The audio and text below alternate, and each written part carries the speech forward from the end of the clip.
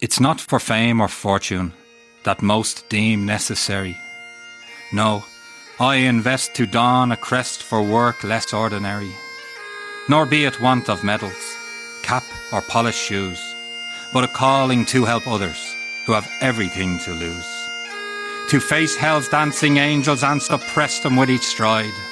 To search resolve from deep within as loved ones weep outside. To stand with pride and dignity as comrades we remember, be it pipes' lament that fills sad air or silence in September. And may those names that have been etched in brass or granite stone haunt me in the darkness so I never fight alone. And if a colleague's head hangs low from tasting tragedy, let me offer up my shoulder for them to lean on me. But when Amazing Grace is played, alas for none but me. Lower the flag, but raise a glass, for I'm not far from thee. I'm gathered with the old flames, looking down from God's great height, on call if aid be needed, to join you in the fight. The next time someone asks you what it takes to be a firefighter, be honest. Instead of talking about certifications and classes, tell them what it really takes to do this job right. Tell them the truth. It takes a commitment very few jobs require because you have to accept that you're going to be responsible for life. Not only for the citizens you serve, but the lives of your brothers and sisters. Yeah, I said brothers and sisters because when you become a firefighter, you earn another family. I did use the word earn because nothing will be given to you here. You'll need to earn everything by building a good reputation as a worker and someone who cares about others. It's going to require a very high level of fitness, strong work ethic, and a desire to improve daily. You're going to hear about minimum standards, but that's not enough.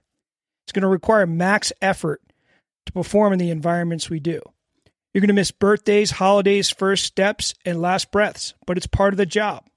You're going to be dog-tired and still have to give your best.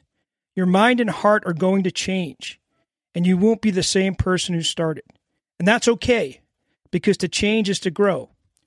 You will grow here. This job can break you or make you the most grateful man in the world. That'll be up to you. The conversations you have around the kitchen table will be some of the best advice you'll ever hear. And if you stay on long enough, some of the best advice you'll give. It's a hard job that's always going to require hard work. Lazy people don't do well here. So if that's you, I wouldn't do it. You're not a good fit. But if you're willing to work hard with a spirit of humility and put the needs of others first, it'll be the best decision you will ever make. That's what it takes to be a firefighter. If you're looking to improve your mental and physical fitness, join our community. For only $5 a month, the cost of a cup of coffee, you'll receive a workout of the day 7 days a week, a daily inspirational message 7 days a week, a monthly training. But more importantly, you'll be surrounded by a community of like-minded firefighters, all on the same mission to become the best versions of themselves so that they could serve their community and their families at the highest level. Head over to patreon.com/fit2fightfire and join our community.